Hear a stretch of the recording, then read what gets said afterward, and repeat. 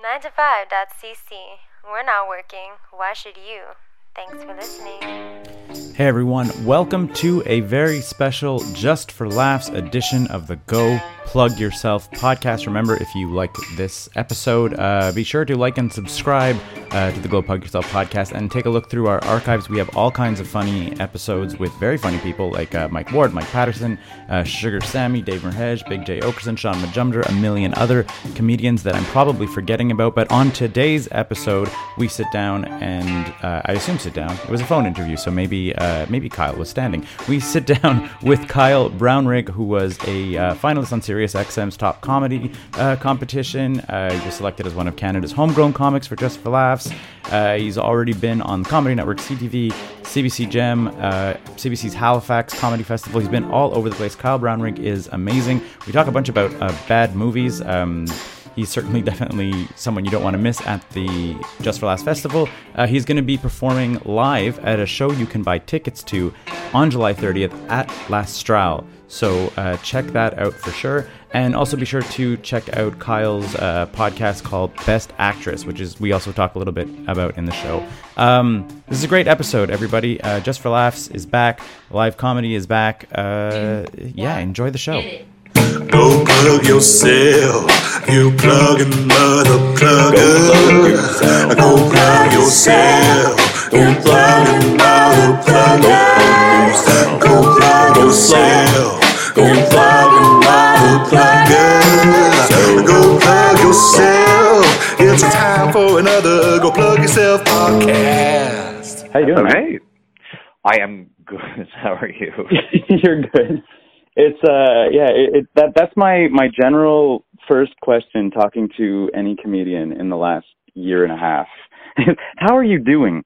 Right? Not well is the correct answer, but most of them have the same answer. Not well, but like starting to be optimistic. Oh, I love it. Oh, your name is Keith, right? Keith. Yeah, that's right. How are you? Yeah. Pretty good. It's been a super weird time. I was like, since we do the podcast out of Montreal, we usually have a ton of festival stuff all the time. That all stopped in 2020. So now all of a sudden, like 2 or 3 months ago, we start getting media invites and whatever else, and like this is happening and that's happening. And I was like, I was not prepared for, even on like the media side of things, to be like, oh yeah, stuff is happening again. So it's a little overwhelming, I think. We're so used to just sitting at home binging television shows and doing nothing. I mean, I think we need to be like so honest about it. Like, I think that we all need to admit that we were literally all sitting on our ass, getting stoned, watching Downton Abbey for a year and a half. Like, we all need to admit it. Pretty much, yeah, exactly. That's it. Like, and like, the exact. My wife and I used to have we'd look at a TV show, and if it only had like 8 episodes, we're like, that's not enough. We're like, you look at the episode count, you're like 40 episodes. That's for us. We don't want to get into a show that only has 1 season. That's not what's happening. Everybody who sat there and was so productive, I was like, you're lying. Okay, fine. Let's talk about this. So what show were you really into during the pandemic? The show that hooked us, but then kind of filtered off, was Handmaid's Tale. What season did you get to? We got to the season, I guess, spoilers for the listeners. I think the second to last season, when she like gave up the baby and then went back. We're like, now what are you doing? Like, yeah, that's where I dropped off there as well. I haven't seen anything more than that, so no spoilers. But yeah, because I literally was like, this bitch. So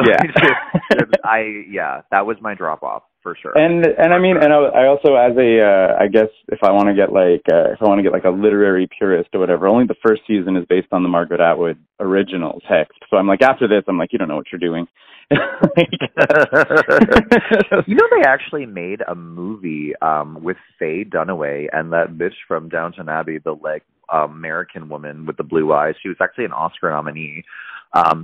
Anyway, they made a Handmaid's Tale movie in like 1990, I heard about it, and I did like a cursory internet check when we were like into Handmaid's Tale, and it did not look great, so I kind of avoided it. I don't know if have you watched it? I know the Best Actress. I was like, we'll get the plug in there too. Your podcast. You just mentioned Faye Dunaway, so I was like, oh man, I was like, but we did an expert here. Yeah, I know, I saw it. So we did hers. We did some Faye Dunaway. We did Network 1976. We did it.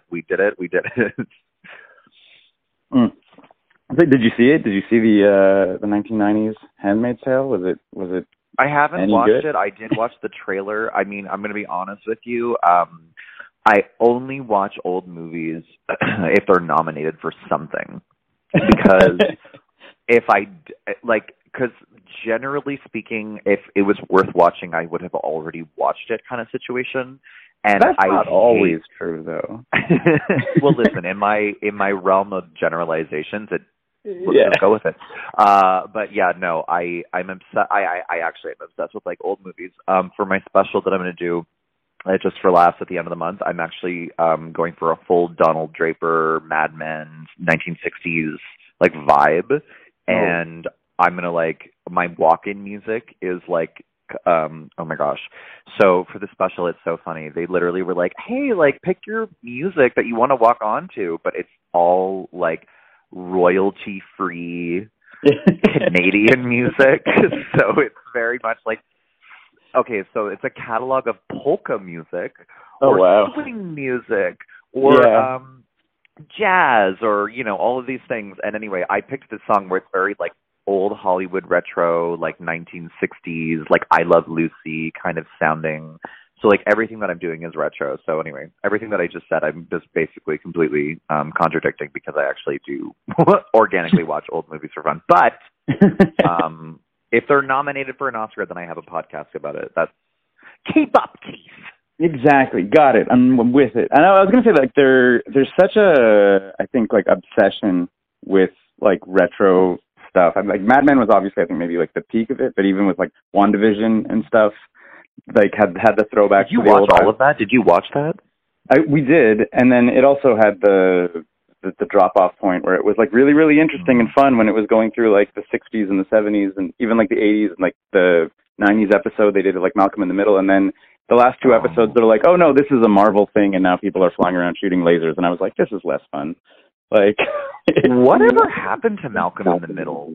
That was his moment, and then that was it. He is gone. Well, he did. I've read about this. But, he had it was like a decision. It wasn't a flame out, whatever. He was like, I have more money than I ever need from Malcolm in the Middle, and I'm gonna like become like an semi-professional car racer.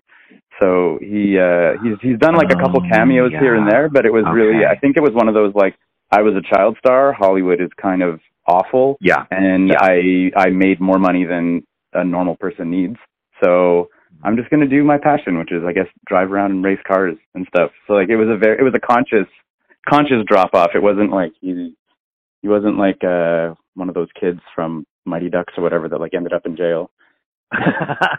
The entire team. Mm-hmm. That's very interesting, because honestly, I often wonder, I'm like, what the hell happened to him? Because he was so famous, and then that was it, and then he's done. I mean, frankly, I actually quit my acting agent literally 2 weeks ago, because I find the way that if you're an LGBTQ person in acting, you get reduced down to the most offensive stereotype, or what straight people call fine. And what I mean by that is it's like your directors are all straight telling you how to be a gay person. Oh, wow. That's super fun. Yeah. So I quit my acting agent I was like, girl, You're just like, do it gayer, says a straight white man behind the director. And you're like, Exactly. I had this one audition, and I can't say what it was for because it was Marshall's, and there was this the commercial was, the only line was girl, but we had to show up to the audition and we had to be like girl, like that. And I was like, okay. I was like, there's more to the community than literally just girl. Yeah. And then I had this guy, this like straight guy director that was just directing me, and he was like, say it more like bro, but like girl. And I was like, Kevin, are you directing me right now on how to be gay? I don't go to your house and teach you how to be emotionally unavailable to your children. So why don't we just stay in our lanes? Why don't we just stay in our lane? It's so crazy. I was literally having a very similar conversation, not even about acting, but one of the co-hosts on Go Plug Yourself, also featured on JFL, Ines Anaya, her and her girlfriend, Ines is a little more femme, her girlfriend Amanda McQueen, a little more masculine. Like, that's that. But they were like, how often, if one of them can't make a show, a booker will just call the other one, and they're like, we're very different. Like, we're both lesbians, but like, we're not interchangeable. You know, like it's there's like that notion, for sure. That notion of you're like, and I need someone from the LGBTQ community, move down the list until someone says yes, and now I've like fulfilled my booking obligation, and I'm 100%. Yeah, absolutely. Which, I mean, obviously is the worst, but at least there's a checkbox now. I'm a glass half full kind of guy, where I was like, at least that is now entering, like you're saying, even the commercial, whatever. Not great. We're not there, not mission accomplished by any means, but the fact that there's like bookers are like, oh, someone from the LGBTQ community should be on the show is a big difference from even like 10, 15 years ago. I guess so, but that's a poor attitude, because you're saying like, well, you should appreciate the little. No, I'm not. I'm saying I'm not saying you should appreciate it. I'm saying demand more, demand better. But I'm saying that like there's at least a sense of some forward mobility. Like I'm not saying you should. No one should accept it, right? Like they shouldn't accept. But let's fast forward then and like get to the future. Let's like, you know what I mean? Like because LGBTQ people are already there, so it's like, exactly. You know what I mean? Like, let's get some more LGBTQ writers, more LGBTQ producers, directors, whatever. Like, let's get there. You know what I mean? Oh, like I said, fully agree, fully support all of that. But at the same time, like I said, I always, I mean, when you talk to your dad, my dad's in his 70s and whatnot, where it's still those people and whatever else. You know what I mean? I'm like, I was like, put more LGBTQ content in front of our old parents, and it'll normalize, and just let's stop being a thing. Sure. You know, like that's what I'm saying, is like every time, like I'm gonna go out, and obviously I love watching all comedy from anybody, but then there's people who are like, I only watch the galas or whatever the heck it is, like the most plain kind of boring, or not boring, tasteless. Here I go, trash talking headliner. It's okay. We fully lean into all the alt comics. That's our complete vibe. I don't think we've ever had any gala guys on the show, so it's fine. Sure.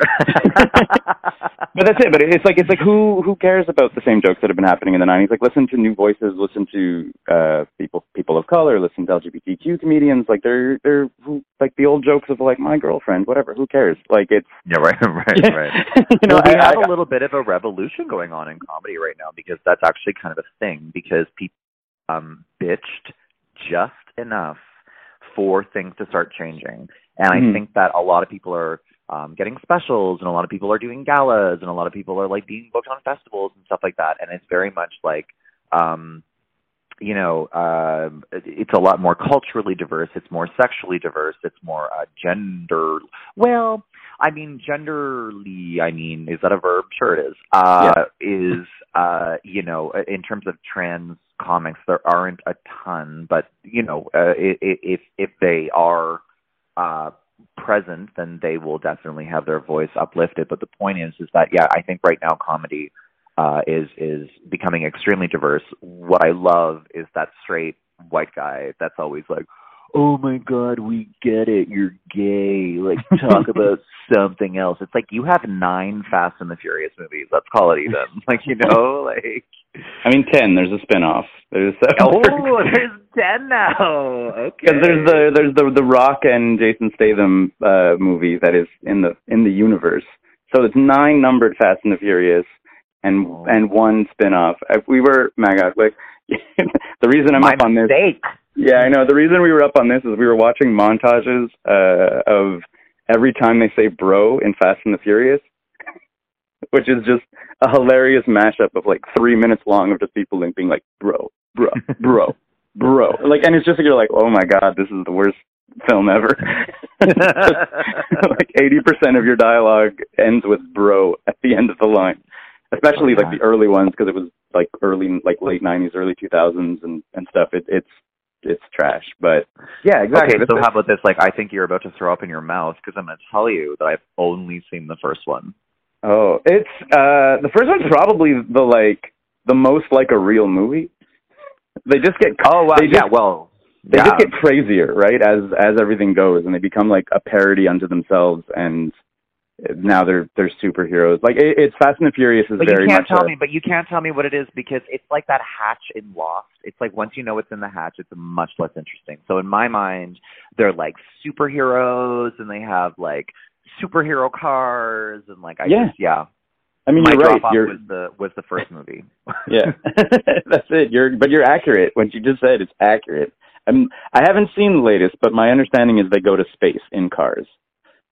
Shut the fuck up, because can I swear on this? Are we swearing? I'm swearing. Yes, you can definitely swear. But literally, okay, yeah, I'm picturing like an AVP, Alien versus Predator situation. Why did I preface it with the abbreviation? I should just have said the understood abbreviation, AVP. I feel like it's an Alien versus Predator, or like Freddy versus Jason in space. Like there's this. And then now it's like Fast and the Furious in space. Like exactly. I totally see that happening. Like you seem to have an appreciation for good old movies, whereas I veer the other way, and I'll watch any bad old horror film. Like obviously, preferred. What's your favorite old horror film?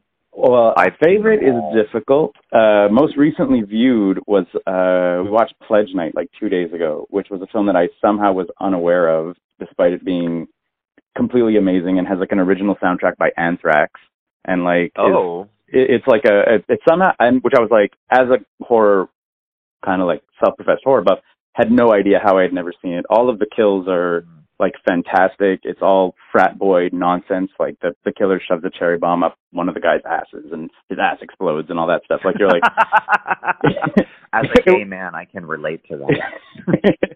It was fantastic. But on the horror movie genres, to your point, like, yeah, you know that like the genre has been or the series has been stretched as thin as possible when the next step is in space. Like, which I always just imagine the exact same scenario playing out in a writer's room somewhere, which is just like a bunch of guys in the 80s or whatever, just like doing lines of coke, and one of them's like, what if we do it again in space? and everyone's like, perfect, go to lunch. And they're just like, I feel like we're still talking about the Fast and the Furious. Like, I'm mostly focusing on the Fast and the Furious right now. Probably the exact same process happened. Did it again.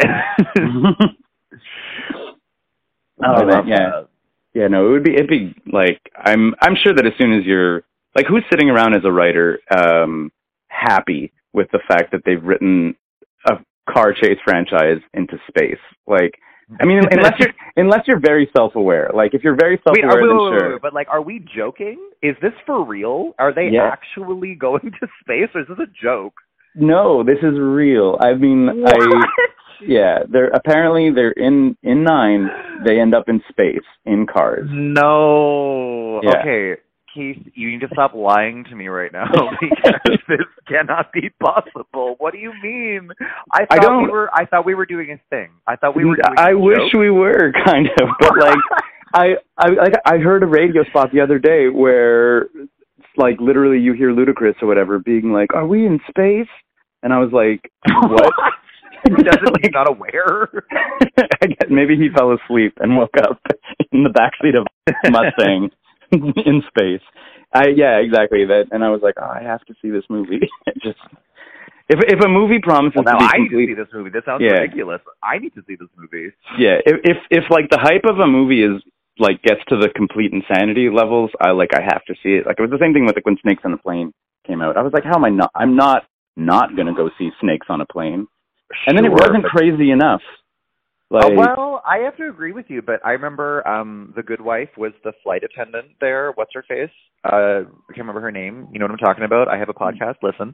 yeah. And then, what was that song where it was like, "Ooh, I'm ready for it"? You're talking about Cobra Starship, which was an early 2000s like emo pop punk super band with gym class heroes and a bunch of people that you've never heard of before. And I think Pete Wentz was in the video or something. He was, yes, yeah. but like very, very briefly. Yeah, it was like a cameo. Showed up. Yeah, exactly. That's it. Yeah, the song was great. But the hype of Snakes on a Plane, I was like led to believe that it was going to be complete insanity, and then it was just like, it was like a normal action movie with a weird premise. Like that was yeah. I was ready for like 0G, like the plane flips over and snakes are flying everywhere, and like I was like, give me the complete, like, your concept is insane. Everything needs to be like cranked up to 11. No bad ideas. Like that's how you write Samuel Snakes on a Plane. But don't forget Samuel L. Jackson, who is an Oscar nominee for Pulp Fiction, was in that movie Deep Blue Sea, where he had that big, like, momentous speech, and then he got eaten by a shark. And I remember watching this movie and thinking, like, there's a lot of celebrities in this fucking stupid movie. And it actually wasn't that bad. Like, it wasn't that great, but it was like, yeah, it was pretty bad. It was pretty bad. What was that movie? Now we're just talking about old crappy movies, which is very on brand for the show. So don't worry. There was that movie Stealth. That was one of those movies where I feel like it ruined certain careers. It was Stealth? Yes. Jessica Biel and Jamie Foxx are in it. God. But it was Jessica Biel, you've already lost me. Well, yeah, but Josh Lucas, Jessica Biel, and Jamie Foxx are like the stars, and it was like, I think it was like filmed before Ray. So like the Oscar-winning movie Ray, is that what you're talking about? Yeah, exactly. That's it. So it was a very much a like, I think it really knocked Jamie Foxx down a couple notches. Like it's a stealth plane that has an evil AI, and at one point the line, which just killed me, is as one of its like acts of AI evil, it downloads all the MP3s from the internet. So it commits mass music piracy as an AI stealth plane. And I was like, and Jamie Foxx needs to react to this like it's a really big deal. So he won an Oscar and then did that. Yeah, exactly. But I'm fairly sure it like recorded in like they filmed in opposite order, right? So it was just sort of like he did this movie before Ray. It was probably shelved because it was crap. Then an Oscar came out, and then the studio was like, "We have a finished movie with Jamie Foxx in it. It'll make money." And then like released it after the fact, and then it was awful. Yeah, well, I'm looking it up right now. So it was described as the film was a critical and box office failure, according to Wikipedia, grossing $79 million worldwide of a budget of $135 million. Yeah. So it didn't even break even. It didn't even break even, and one of the greatest moments, I mean, if you're looking at the Wikipedia, it's right there, is that like it ends on a cliffhanger as though they were going to make another one. Like the plane's like AI system like reboots in like a post credit sequence, and you're like, nope, never again. We're never making. We're not making this movie at all. Action movie. Like, do you remember the Tomb Raider series? They were so bad, and I want another with Angelina Jolie. Like, suck me up with some Tomb Raider. Like, let's do it. Did they reboot it? They rebooted the video game. Well, they did. They did it with Alicia Vikander is her name, and she won an Oscar for The Danish Girl, and then they decided to like reboot Tomb Raider. But in Tomb Raider, they went the route of she only has like a bow and arrow, and she's on like a deserted island, and she has to figure out like, you know, she doesn't have the guns, for example, and I don't think that she has the tits in this movie either. And although I don't think that Angelina Jolie had the tits either, but did she? I don't know. No, I think she did. I think it was post boob job, I believe. But she didn't have a boob job. I think it was like like that she definitely like had a fake boob job. bra or something. Like because I know that she doesn't have big boobies. Angelina Jolie specifically. Actually, she had a double mastectomy because I think she had cancer. Okay. And now we're really excited to talk about Tomb Raider after hearing about cancer. Listen, and the new Alicia Vikander Tomb Raider or whatever, she doesn't have any of her resources. It's actually, it's not a bad movie, but it's not really great. But there is like an actual literal tomb, and she goes in and raids it, as opposed to the other movies where it's like these crazy action stories. But like in the new Alicia Vikander reboot, she actually raids a tomb, which I think is, you know, pretty honest to the brand.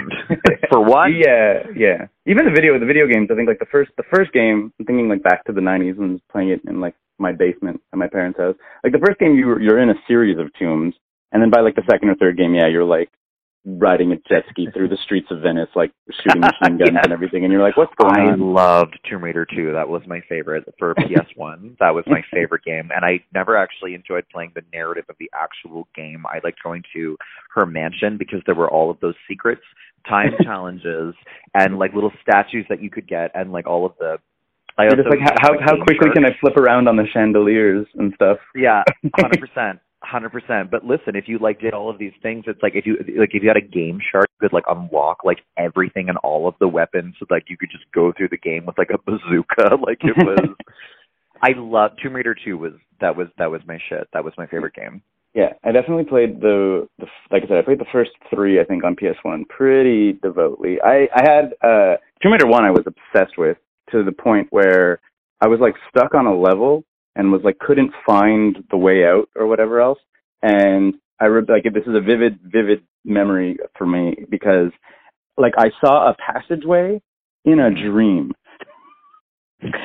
Like I had a dream and was like, yes! Oh my God, there's a little like, there's a hole that you can crawl through. And I remember I was like, I don't know, like 14 or 15 or whatever. And like woke up 4 o'clock in the morning, like ran, turned it on and was like, is it really there? And it was.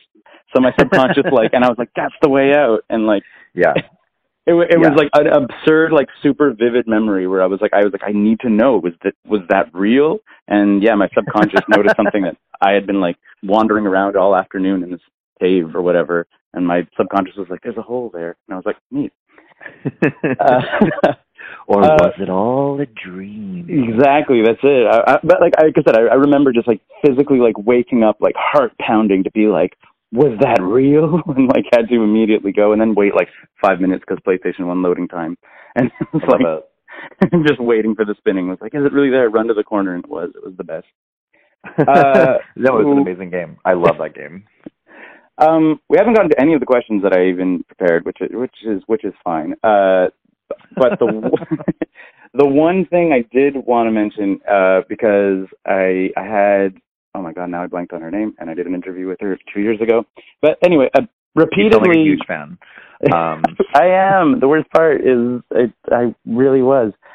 Oh, Jen. I love the past tense. It's hard now. Like I haven't seen live comedy I was going to say not in person, but I haven't seen live comedy outside of local Montreal comics in person in 2 years nearly. So yeah, it's hard to be like, am I still a fan? And also on that note, it's like, it's not to say tricky, but it's like, if you haven't really like looked up someone that you're a fan of in a year or two, it's hard to say I'm definitely a fan of them, because you don't know if like, say during the election they came out like supporting Trump or something. Sure. So you're like, you always have to like cover your bases. Like I forget who it was that I was like, oh, like he's like pretty great, and they were just sort of like, oh no, he supports Trump, and I was like, oh, like I guess I'm not a fan anymore. Yeah, you're like, I can't follow you. I cannot follow you further. Like yeah, exactly. You're journeying in your path, and I can't go down your path anymore. I totally know. I get it. Like sometimes, like I have a couple of comics in Toronto where I'm really like, I think the new Trump is anti-vax. Yeah. where that somebody will just like be very anti-vax, and you're just like, oh my gosh, like I hate you because science, and you hate the science. So yeah, like listen, I can forgive because I'm not a very religious person, but I believe in religious freedom, and I want everybody to be as religious if they choose to be. Mm-hmm. I can follow that person, okay? But when you're an anti-vaxxer, you know, we're like never. I just, honey, like that's it. Like we're done. Like we're done. We're done. I would raise the bar on anti-vax and go even just to like anti-mask. Yes, like because I was like vaccination. I agree. You're an idiot if you don't get vaccinated. But I'm like there is like well, I'm dating a medical chief liaison who literally does like. I mean, like, I'm just saying that, like, he makes a lot of money, so I never have to work. But what I'm saying is, like, I have been extremely educated from a scientist of how it all works, where I'm literally like, if you are, like, anti-vax, you are stupid. I'm just going to say stupid. Like I said, fully agree. But I'm saying that, like, I can understand the apprehension of, like, an injection, just in general. Like, I can get my head around that. I'm like, you're an idiot, suck it up, do it. Don't get me wrong. But then, like, anti-mask... we're not defending... Oh, you can't defend it. Listen, I hear you now. You're defending them. You cannot defend an act in No, I'm just saying I can understand the apprehension. I'm saying can, like, figure your shit out and get a vaccine. That's, like... It's like one of those things where, like, a kid who's, like, scared to go to school. You're like, you're going to school. But, like, I can understand why the kid is... Like, I can understand why the little kid is scared. You're going to meet a bunch of new people, but you do it anyway. That's, like... But, like I said, I can at least understand it. The mask thing, I can't even understand. Where you're like, when asked for what you could do to maybe protect society, you said, I will do nothing. I won't even put a piece of cloth on my face. You know, like, nothing invasive about it. Nothing, like, you're not getting injected. So even if you're an idiot who doesn't understand science, you're like, put a piece of cloth on your face. You're like, rather not. I don't want to protect my neighbor, period. You know, and I'm like, so the mask somehow blows my mind even more than the anti-vax. Because like I said, there is, something's going into you. There is like I said, I think an apprehension that I can understand. As I said, do it. No, but obviously. Did you get a cold? Did you get a cold, like the common cold, like literally at any point during this pandemic where we all had to wear masks? We all had to no one got sick. No, which is literally just proof that it worked.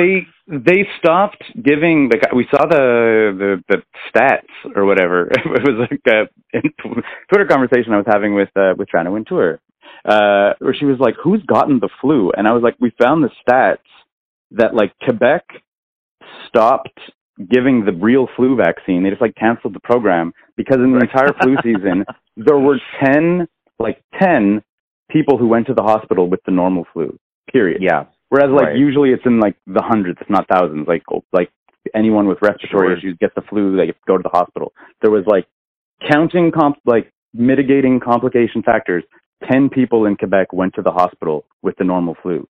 So it was like, and, like, my wife, she has, like, chronic bronchitis and asthma and whatever else. So she's, like, she was wearing a mask before any of this happened because she's like, just the subway is like people coughing on you and everything else. But I hope one of my sincere hopes is that somehow like mask culture gets kind of like normalized even post this, where we realize, you know what? Because if you have a cold and you wear a mask, you're not getting everyone on the subway sick. You know, like you're keeping it in yourself, and it's not going to make you more sick. It's just not going to get us sick. Like, 100%. The worst. No, I got it.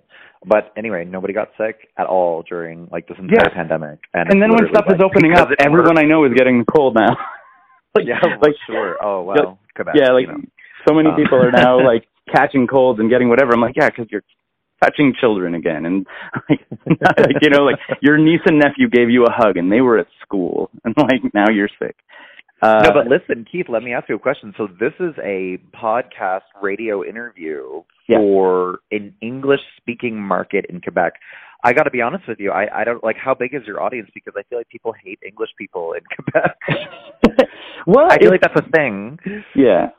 We do like, honestly, well, we have the advantage of we've been doing it like nearly a decade. We were like first, so like we've just like stuck around. I would say it's a really, really hard market to break into. Like everyone else I know that's like started a podcast has like abandoned it. But because we've been around for about 10 years, we do a few thousand downloads a month, like genuinely. Which given the fact that we're an English language podcast based out of Montreal, focused on Montreal stuff, I'm like, multiply that by like 10 if I was in Toronto is what I like to imagine. So, and like I said, we have our co-hosts. We have like Walter J. Ling, Ines Anaya, Kristen Dito, Lawrence Korber, who also kind of have their own fans as comedians. So they pull in some clout. But yeah, it is like an uphill battle all the time to be like, oh, like I know one of the guys from like Trois Bières or talk to Mike Ward or whatever, and their numbers are just like killing, and they can do like a live tour of people coming out to their podcast. I'm like we do a live show and like, you know, we can put 50 people in the chairs, you know, and we're like, cool, you know, English language podcast. But it's the same thing as English language comedy in Montreal. Like it's so crazy because there used to be two. now Works is closed. And so there's Comedy Nest as the main comedy club, and then there's like alt shows that kind of like pop up all around. And everybody I've only performed at Comedy Nest once for Just for Laughs. It's a good space. It's a good space. I'm like, no knock on it, but versus there's multiple comedy clubs in like most other cities or major cities besides Montreal. Like, but then you look at say Le Bordel, which is a French comedy club that Mike Ward runs, and it's like packed every single night, like regardless of who's on. People will just go for the sake of going. And it's two things. I think Mike Ward was the one that, did he lose that lawsuit? It keeps going up. Like he keeps appealing, and I think it's now at the Supreme Court. Like we've had him on the show a couple times, and he always gives us updates.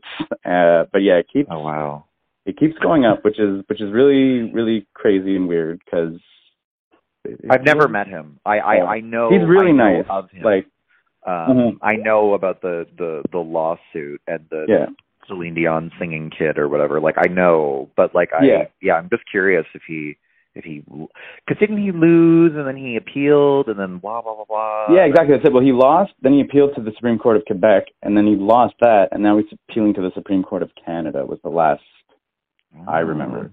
And yeah, it's such a weird spot for him. Like, especially like, in Canada, yeah. It's one of those things too, where it's like, it's absolutely an off-color joke, but it also is like absolutely a joke. And the kid was there as a public figure, and like, what does that mean? It's like, you know, like if he loses completely, like, what does that mean for any like dirty comic kind of thing? You know, like like who knows? If then like, okay, you can't say the names of anyone. It's very, very weird. But yeah, exactly. I said French comedy, or like Mike Patterson. I don't know if you know or met Mike Patterson. He was like, I would say one of Montreal's biggest Anglo comics for the last like 15, 20 years. And now that he's a bilingual comic, but he's like, I still draw like double to triple the numbers, no problem in French. Like just by performing in the other language, it's very, very strange. Well, not strange. And a big part of it is, I mean, and this is what we use a lot of these JFL shows to try to like get the word out that comedy happens in Montreal all year round. So it's like if you're listening to this as a JFL episode, I'm always like, yeah, like, you know, you were at Nest as part of JFL, but I'm like, Nest brings in guys when everything is open every weekend, you know, like, and some of them do well, some of them don't do well, but it's like I find the Anglo-Montrealers get so spoiled by the festival that it's easy to forget that there's another like 50 weeks of comedy that's going on in the city. You know, like, yeah, no, 100%. Well, because everybody always says to me, they're always like, oh yeah, like, you know, if you want to do comedy in Canada, like an outsider's opinion, I mean, not somebody that's actually in the industry, and they'll be like, oh yeah, if you want to do comedy, like do it in Montreal. And I'm like, well, Montreal's actually kind of a small scene, and so is Ottawa, so is Vancouver, so is Halifax and stuff like that. Like, you know, and it's literally like JFL happens like for a week out of the year. Yeah, you're like, I can go there then for that week. Like, yeah, no, exactly. You know, it's yeah, no, totally. But listen, you said that you had questions for me. Ask me questions. I did. It was, but this is like, this is a follow up, and I also remember the name of the last meeting I was talking. It was Jen Kirkman, where Jen. Yeah, exactly. That's what I said. I was like, she's the best, and also has not landed on this side of Weird Scandal because she's the best. But yeah, so we got into having a conversation about not having kids. And Right. I was watching one of your bits this morning about not having kids, and I was like, my favorite thing in the world is talking about not having kids, since my wife and I have been together for like 13 years, and it's great because she's half Italian, so we're continually asked when it's going to happen, and the answer is never.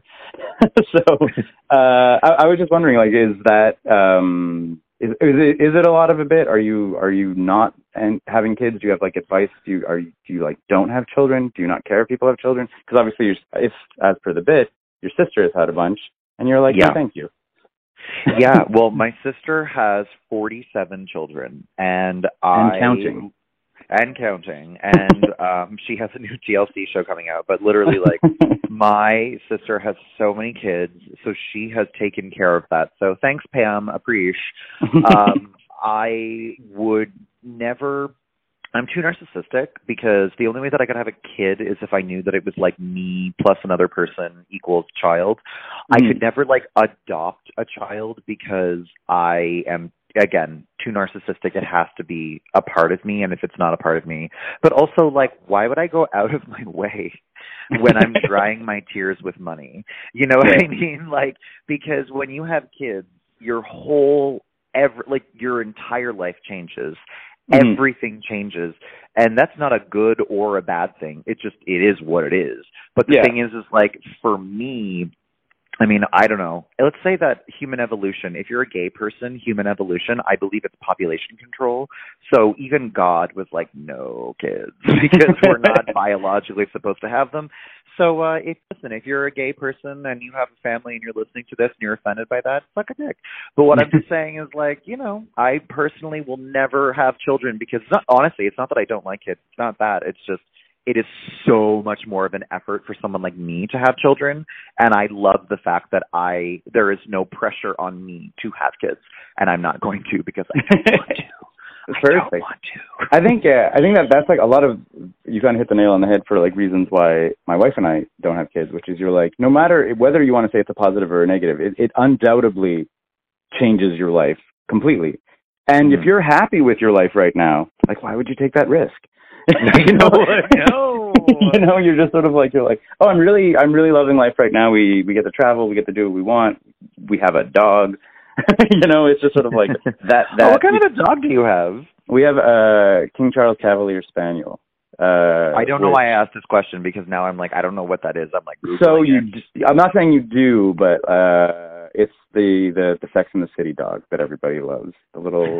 I've never seen that show. That's offensive. So no, I'm just saying, like I get stopped on the street and people are like, it's the Sex and the City. I've never seen it either, and I found out via people on the street telling me I have the same dog as a character in Sex and the City.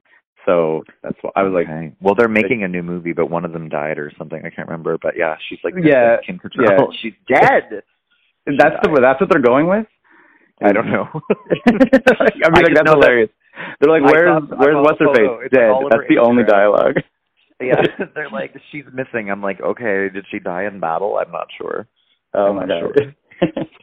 It'd be super weird if that's the plot of the film, is that like she's missing, and now it's like they're like it's a manhunt, like Taken film, where the rest of the girls are like trying to find Kim Cattrall. Yeah, I don't do a reboot if you can't get the whole cast. HBO, what are you doing? Sure, yeah, but they want money. And so yeah, of course, obviously, and I mean, it's super bankable. But I'm like, they're rebooting Gossip Girl and everything, and like I was like, you have enough stuff on the works. Like, don't do a reboot if you can. I said I don't even have strong opinions about Sex and the City. I think I maybe saw the first movie. That was it. You know, I tried to watch it, literally, Sex and the City, but every single time I watch it, I swear to God, and I feel like everybody has a show in their life where when it's on TV or you do watch it, it's always the same episode. That is Sex and the City for me. There's the one episode. It's this episode where she, like, goes to a party and then, like, this woman who has, like, kids now, like, her dog or her kid, like, ruined Sarah Jessica Parker's shoes. So then she, like, has to get her replacement shoes, but then the shoes are, like, really expensive. And she's like, well, like, I have kids now. I can't afford that. And she's like, well, that's how much the shoes cost. And like, I'm not even joking. Every time I see the show, it's that episode. I've seen it like 47,000 times. Wow. That's how many times I've tried to watch the show. 47,000 times. Yeah, I was gonna say, it was like also at the top we talked about like binging shows and stuff, and that was, and Sex and the City like never even got close to the radar for us to be like, let's do it. Like my wife watched it all, and I was like, is it worth watching again? She's like, no. He's like, it's no, it was a moment, I think, in the 90s and in the early 2000s. It was a moment of empowerment and female sexuality because that didn't exist on television. So it was like nice to watch, but I think that maybe it hasn't aged well, you know. Yeah. I hate the way that the gay people are like treated on the show because they're all just like these boiled down, like lifting up the straight people, and they're just offensive stereotypes. And anyway, not a fan. Exclusively cast as shoulders to cry on and whatnot. Like, yeah, it's just these supporting players. It's annoying. It's not cute. Yeah, I always kind of thought it was funny because it was on around the same time as like Sopranos. So like HBO, I was like had fully like gendered their programming where you're like, are you a boy? Sopranos. Are you a girl? Right. Sex and the City. Right. Ne'er the two shall meet. Like you're just like, one or the other. You know, like we're writing for very clear gender roles here. The other thing obviously we have to talk about are the shows you're doing. You mentioned you're doing a special recording, which is exciting. You're on CTV Comedy and Crave. Like I'm trying to figure how it's so confusing reading all the media and the press where it's like a bunch of the stuff is going to be live streamed, but you're actually going to be here in Montreal doing stuff with Dave Merheje at L'Astral, right? I think as of the 27th. It's going to be me and Paul Rabliakis, and Deanne Smith. So Dave Merheje is doing an hour special, and I'm doing a half-hour special. Got it. But he's doing it on the Tuesday, but I'm doing it on the Friday and Saturday. Okay, because I'm looking. Yeah, that's it. I'm looking. So Dave Merheje is Tuesday 7-9:30. Cobb Brownry and Paul, you did the name better than I could possibly hope. He's the best. He's this indigenous comic from Winnipeg, and he like is a radio host. I think he hosts some like weird like I don't know what the radio station is, but he knows so much about hip hop music. And so I was saying to him, I was like, oh my God, I love Iggy Azalea. He's like, I hate you. Paul is I love Paul. He's so amazing. Yeah. So yes, you're Friday at 7:00, July 30th. Got it. At L'Astral. You can buy tickets also, which is cool. Just because like there's like a lot of people have been asking me, like there's the New Faces stuff is only with the Comedy Pro Pass, which if you have a Comedy Pro Pass, go check out the New Faces stuff. But like you can't actually get tickets to it, I guess, because it's more for industry to scope out the New Faces, and there's attendance issues with COVID and whatever else like that. But yeah, you can go to your show and buy tickets to it like a real show, which I think is like such a foreign groundbreaking concept at this point. Yeah, I know. At this point where it's like, yes, buy tickets to my show, go to L'Astral, watch live comedy, and I guess it's also exciting for anyone who is like a real comedy nerd this year. The amount of stuff that they have live streaming is crazy. I was going through the lineup, so it's like my what's the word? Advice to a Just for Laughs fan is to buy tickets to the shows you can, but then watch all of the streaming stuff, because you're going to see like the Kevin Hart stuff and whatever that usually sell out instantly. And if you want to be like, because it's rough, right? Like it's like I know people who drop like hundreds of dollars a year every time Just for Laughs comes along because they buy tickets to so many things. So you're always like picking and choosing. But I was like, this year a lot of the big names are the free stuff, so you can actually support Canadian comics that like, you know, don't. Yeah, but all the Canadians are literally like, blah, we hate Canadians. We're like, okay. No, that's it. Yeah, exactly. Which I hate in general as a thing where people are like, well, it's not a guy I haven't seen on television. I'm like, well, watch them before they get on television, maybe. You know? Like that's sure, yeah. Yeah, that's it. So, you've spoken for way longer than I was expecting, which was amazing. But is there anything? I'm just that fun. I'm that interesting. You're welcome. It was amazing. It was awesome. I was going to say, is there anything else you want to talk about? Your plug. We mentioned Best Actress the podcast. Yes. Anybody listening to this, if you like old movies or new movies, because I think the next episode that I have to do is new movies. But yeah, I have a podcast called Best Actress, and what we do is we go back to Oscar winners, lead or supporting, and then we watch the nominees and the winners movie, and then we pick who we think should have won. Oh, and it's a comedy podcast. That's a lot. That's aggressive. Number one in Mongolia, number one in Luxembourg, number one in Portugal, number two in Canada for film interviews. So, you know, she's doing good. She's doing fine. I forget where we've charted in such weird places, which is shocking to me, because every now and then, especially with some of the Just for Laughs stuff, the other shows, but yeah, you get a notification or whatever. You're like, you're in charting somewhere in South America. You're like, neat. I don't know. I know. What do you do with it? You're like, cool, gold star. I'll put it on a fridge so everyone can see. Yeah, exactly. You're like, what's going on? That's a lot of work, though. I didn't realize you watched all the films. All five. It can be exhausting, but at the same time, I started it at the beginning of the pandemic, and I had nothing but time, so it was perfectly fine. If I'm being honest with you, now that the world is going back together, it can be a little difficult to keep up with, but what I have been doing, especially in the summer, because you just want to go out, and now that we're free, and able we only to, have 3 months of summer anyway, so you're like, I need it now. I don't have time to sit and watch movies. Yes, it's going to start snowing next week. But I haven't missed. I'll be honest with you. I haven't missed a release date. I haven't missed an episode. At least you're watching good movies, though. We do a thing on we do a thing on someone thought they were good. We do a thing on one of the other shows where we force someone to watch one of the worst movies ever made, and then just make fun of them because they had to watch it for a while. And it's difficult to, if you get right now. I haven't watched it, so we haven't done the segment in a while, but they're making me watch Halle Berry's Catwoman, and I'm like, how can I find 2 hours for Catwoman? Right. That's if you're watching Stone. Yeah, that's it. It's if you're okay, this was at least an Oscar-nominated movie. At some point, someone thought this was great, so. The opening of my show for Best Actress is actually the voice of Halle Berry winning the Razzie for Catwoman. So. Oh, man. Yeah, so I have that to look forward to, which is something I've just, like I said, I'm putting off because it's the summer. I'm not going to sit indoors for 2 hours and watch Catwoman. It's not a thing. It's not a great movie. I watched it once and I hated it, but at the same time, I don't really think it was the worst movie ever, but it's just it wasn't great.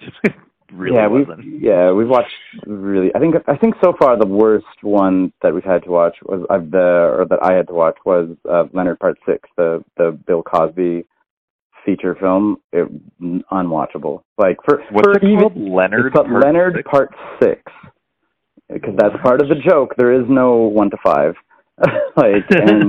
and it was apparently height of stardom. Bill Cosby. Nothing was working. Nothing seemed funny on set.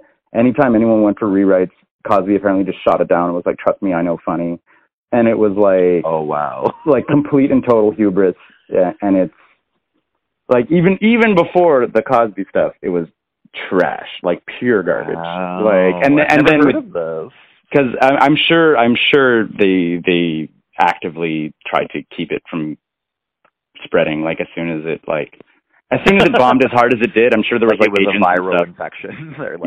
Yeah, that's it. I'm sure agents and whatever else, everybody was shutting it down, getting it out of theaters, destroying copies of the film because he was still on the Cosby Show, so he was still A-list. And they had this piece of trash floating around in space that was awful. Wow. Yeah, absolutely bad. If you want to, I can't recommend it. But if you want to watch a purely one of the worst movies imaginable. And again, it's hard to find worst movie ever because you can watch something that college kids made and for no budget that's terrible. But it's this was money, star power, everything, and it's still bad. That's the sweet spot. Well, there we go. Now we know, and I definitely will have to check that out. But I I think that in my podcast, a movie that was similar to that, it was this, oh my God, it was this awful movie. It was from like 1970. So I'm not a fan of like 1970s movies in general, because I find that they're like the precursor to modern film. So when you watch a 70s movie, it's sort of like this is where it all began, but we've done it so much better since. Yeah. Is how I describe 70s movies. And there was this movie. Oh my God. It was like, because back in the 70s, like, Obsessed was like this season's must have. Like, it was really gross and like acceptable and like, but there was this movie, oh my gosh, I can't even remember what it was called. It was from like 1977 and it was so bad. Oh gosh, I can't even remember what it was called, but yeah, no. And you're watching it and it was supposed to be serious, but it was awful and it was Oscar nominated. Just so bad. So bad. Yeah. Yeah. I'm looking, I just Googled 1977 incest movie Oscars and it I think that you was it Angela with Sophia Loren? Oh God, no, poor girl. I feel bad for Sophia Loren. No, it was a supporting role that she was nominated for, and it was the year. Oh God, what was the year? I can't even remember. But anyway, this was in the 70s. It was so bad, and I had to sit through this movie. And I remember just being like, "This is a punishment. I did something in my life, and now I'm being punished to have to watch this movie." But it actually is like kind of hilariously bad. You know what I mean? Okay. Where like it was entertaining to watch. Oh, I can't even remember what it was called. But anyway, it was the only one I found was Peyton Place, but that was 50s. It was like implied incest. Yeah. Because it wasn't like incest, but it was like, yeah. This also seems awful, incidentally. Sorry. Peyton Place, 1957, was touching on incest, rape, teen pregnancy, abortion, adultery, and suicide in a small, rotten New England town. I watched that. That sounds interesting. I'll watch that. And it's the 50s, so like who knows how they're handling any of that. I love that. Okay, so that's going to be my next episode.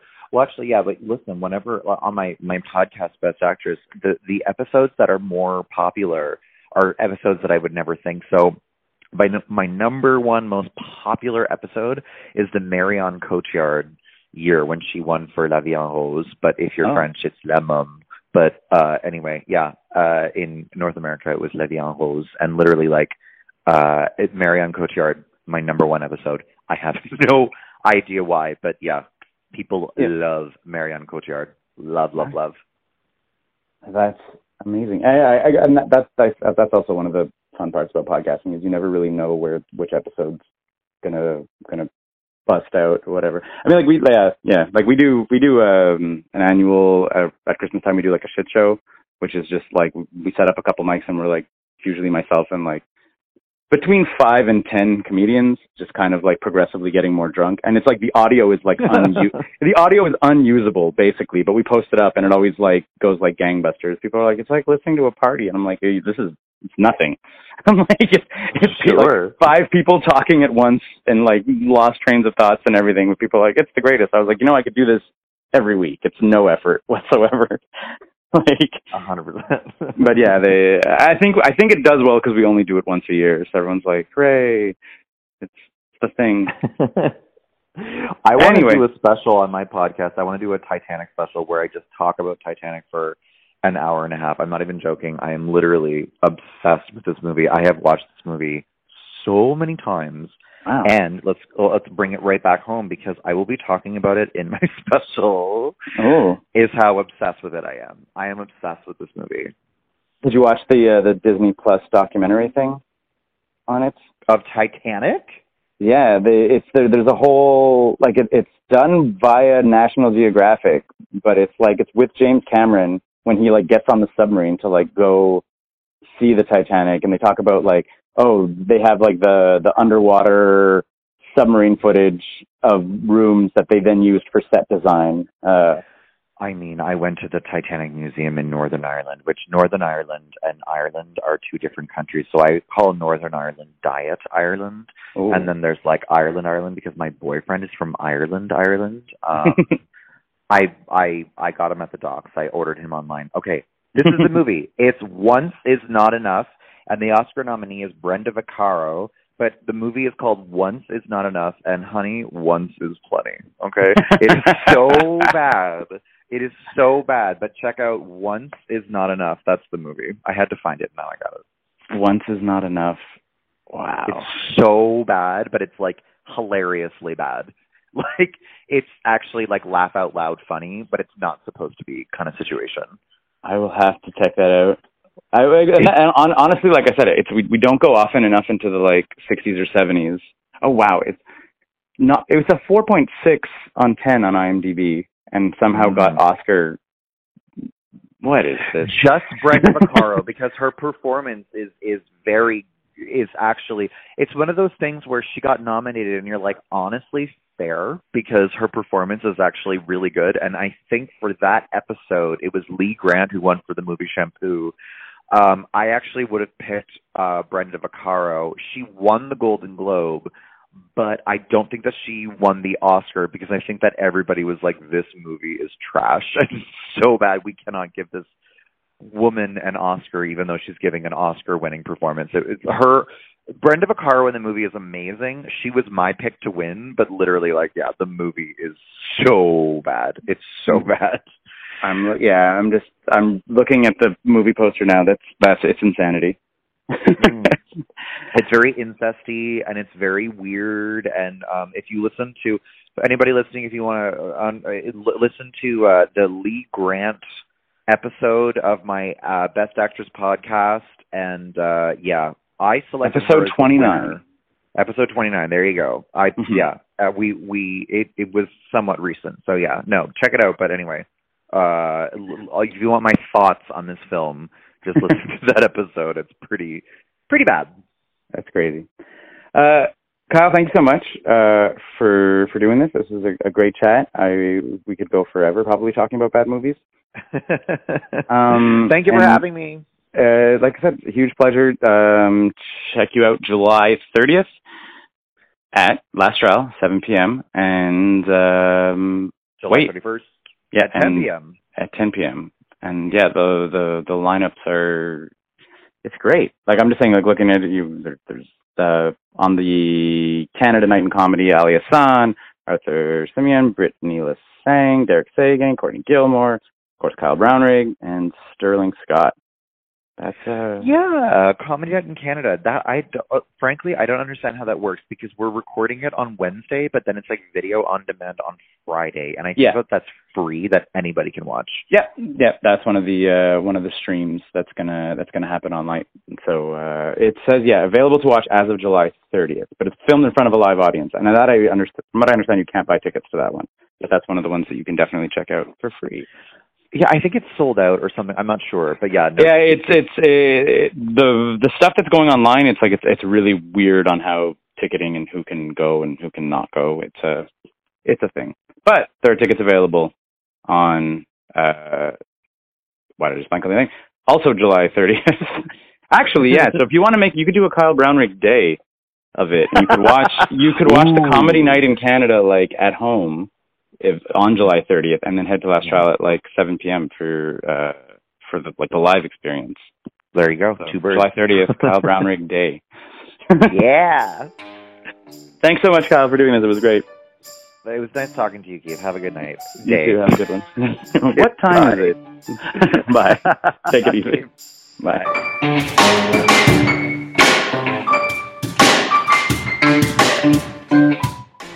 Hey there, loyal listener who listens to the show all the way past the closing credits.